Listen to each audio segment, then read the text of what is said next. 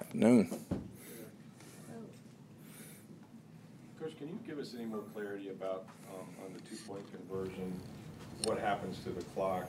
Is it set at 40 after a play where they review? Was there any lack of awareness there, or is it just a matter of Hainsey not snapping the ball? Well, I just hope it had to, one time it said 25, the next time it said 20. We're looking into it right now. We'll send it in and see what they say. But we got to get the ball off. We got to be cognizant of that as a unit. We've played enough ball to where we know we got to get the ball snapped. And then Aaron Rodgers, after the game, made a comment to Rinaldi about how the Jumbotron showed your sideline where you were selecting plays, and he gained some kind of information from that. Have you talked to your ops people about maybe not putting the camera on the sideline when you're making decisions like that? We're meeting this afternoon. Is this something that could have played a strategic advantage? Could have actually been a factor in them being aware of what might be coming? I don't know. I would have to see it and talk to the people first. Have you ever experienced anything like that on any of the other teams that you've been part of? No. Todd, as you look back on things, obviously there were other procedural mistakes that you talked about before the final two-point conversion, before that sequence there. When you look back now, what is the most glaring of what went wrong? We didn't play well enough. There wasn't one thing. We didn't play well enough. We didn't score enough points. We let them get out to a fast start. You can name a number of things that could have went right that game that didn't go right. We didn't play like we played the last two games. We had more mistakes in this game than we've had the previous two games before that. Todd, it's obvious y'all have a tremendous amount of trust in Lenny, but the other two backs, I don't think, got an offensive snap. What was the reason behind that? We got to play the other two more. When Lenny gets in the flow, we still got to play the other two more. We went in the game that way. We didn't have it a lot in the first half, but that still should not be a reason to not play the other guys, and we'll make sure that gets done. Is it because of the fact that you guys were playing from behind, knowing that he can be utilized in pass-catching situations? Is that part of the reason he stayed in? Doesn't matter. We got pass catchers at the other two as well. Todd, I know things change by the hour with this storm, but are you any closer to knowing what the plans are moving forward in terms of practicing Wednesday, Thursday, and how the team will handle it?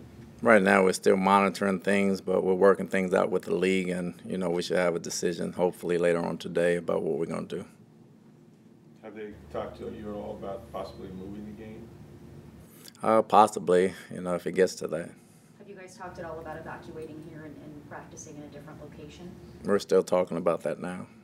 And was there anything that jumped out at you on tape that maybe you didn't initially, see when you were in the thick of things on Sunday? No, I pretty much saw everything Sunday. It's hard to get on a defense that's only given up 3, and then 1 touchdown and then 2. But having said that, there is the one commonality is the way you start games. Is it just a lack of discipline? Are they doing things that maybe they're throwing you for a little bit of a loop, or what's happening in the beginning of games where they're able to have some success on early drives? It's not a lack of discipline or effort. We just got to be smart and hone in on our fundamentals. Sometimes our eyes are in the wrong place and trying to do too much and trying to see things, and by the time we settle down, they've gone down the field. We've talked about that. We're working on that, and we'll get better at that.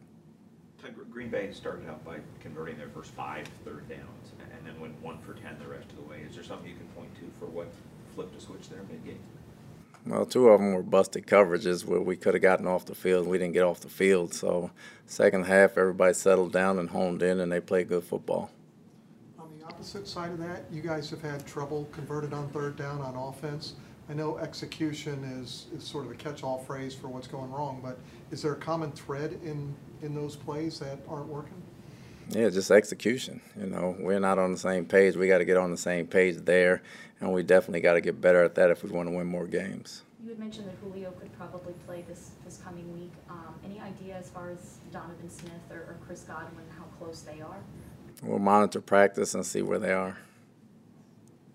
How much of what you're doing offensively is it's always based on your talent, right? But the fact that you had new, young, in some cases, offensive linemen that are just going to have to grow, you're kind of protecting them or at least doing things that they can do. Have you seen the growth?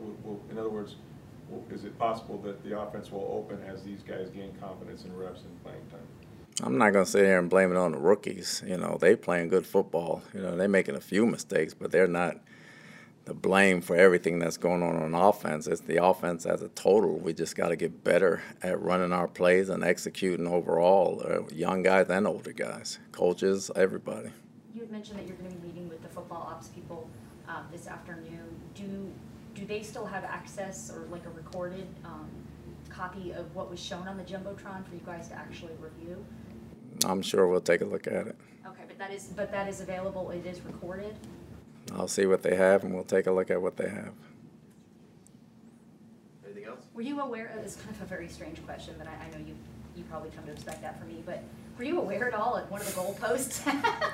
The goalpost had like this swarm of like hundreds of honeybees that had colonized it prior to the game. Jenna, I was not aware. You're not aware? And now you are.